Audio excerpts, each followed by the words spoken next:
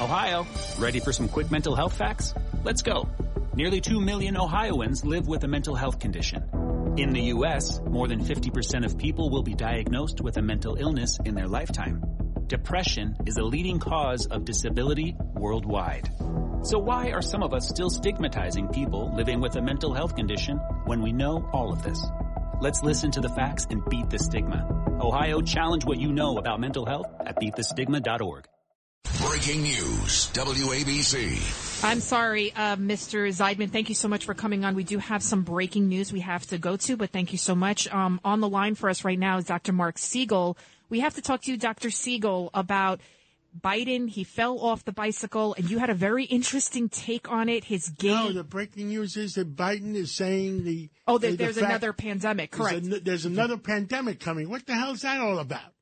I think he's just trying to get attention to some money scheme that he has. And by the way, I thought you had me on to talk about anti-Semitism, since I'm a Jewish person, and I want to applaud the deal that was made with Dubai. That was absolutely brilliant, the UAE and under Trump. And none of that has been made. No advances, as your gentleman just said. The squad has participated in anti-Semitism. Who has more courage, the American Jews or the Israeli Jews? Well, that's a really good question. I mean, the Israeli Jews have a lot of courage, and I think we need more. We got a lot of self-haters here, John, and you know that. I mean, Israel has made great advances during the pandemic. They've made great technical advances. They were a laboratory for Pfizer and the vaccine. I mean, they are incredible over there, and we need to learn from them, and we need to support them. And we haven't been seeing that.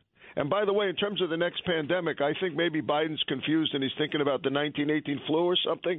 But he fell off his bike, and he falls off his bike because his foot gets caught in an ancient type of pedal called a toe clip that I rode across the United States in the 1970s, and I never fell because of that. Now, I was 20 years old, but maybe that's the point.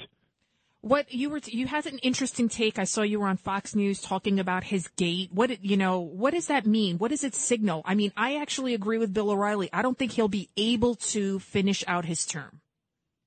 Yeah, maybe he'll finish out his term, but he may not even be managing anything right now. I mean, who knows who's making these decisions? I think we should get Catsimatidis in there. But in terms of my take on the bike is that this didn't get enough attention, Lydia. But back in the fall, he had a physical, and they talked about him having a stiff, rigid gait that he hadn't had the year before. Excuse me?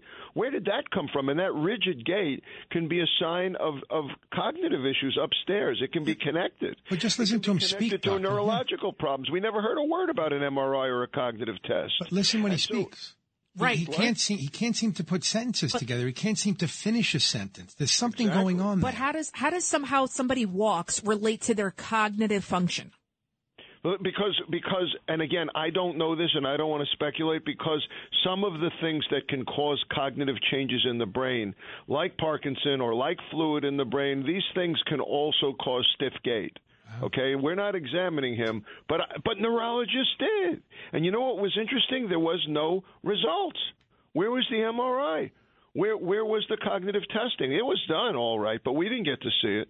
And so, again, stiff gait can be connected to cognitive changes in the brain. And I gave you two ways that are commonly connected. One is fluid on the brain. The other is Parkinson. Those are just two. You could see that with dementia as well. Very interesting. Dr. Siegel, thank you so much for coming on. And you got to tell us who has the more courageous next time.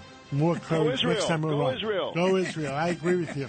This is Greg Kelly for Priority Gold. What does it mean to be America's precious metals dealer? It means that you're in touch with the hearts and minds of those who love this country, value our freedom, and want to protect the future. Priority Gold is that precious metals dealer. They've helped thousands of Americans back their retirement with solid gold and silver. Call Priority Gold at 888-506-6439. Receive free shipping, free storage, a free investment guide, and one of the best purchase experiences in the industry. Call now or go to PriorityGold.com.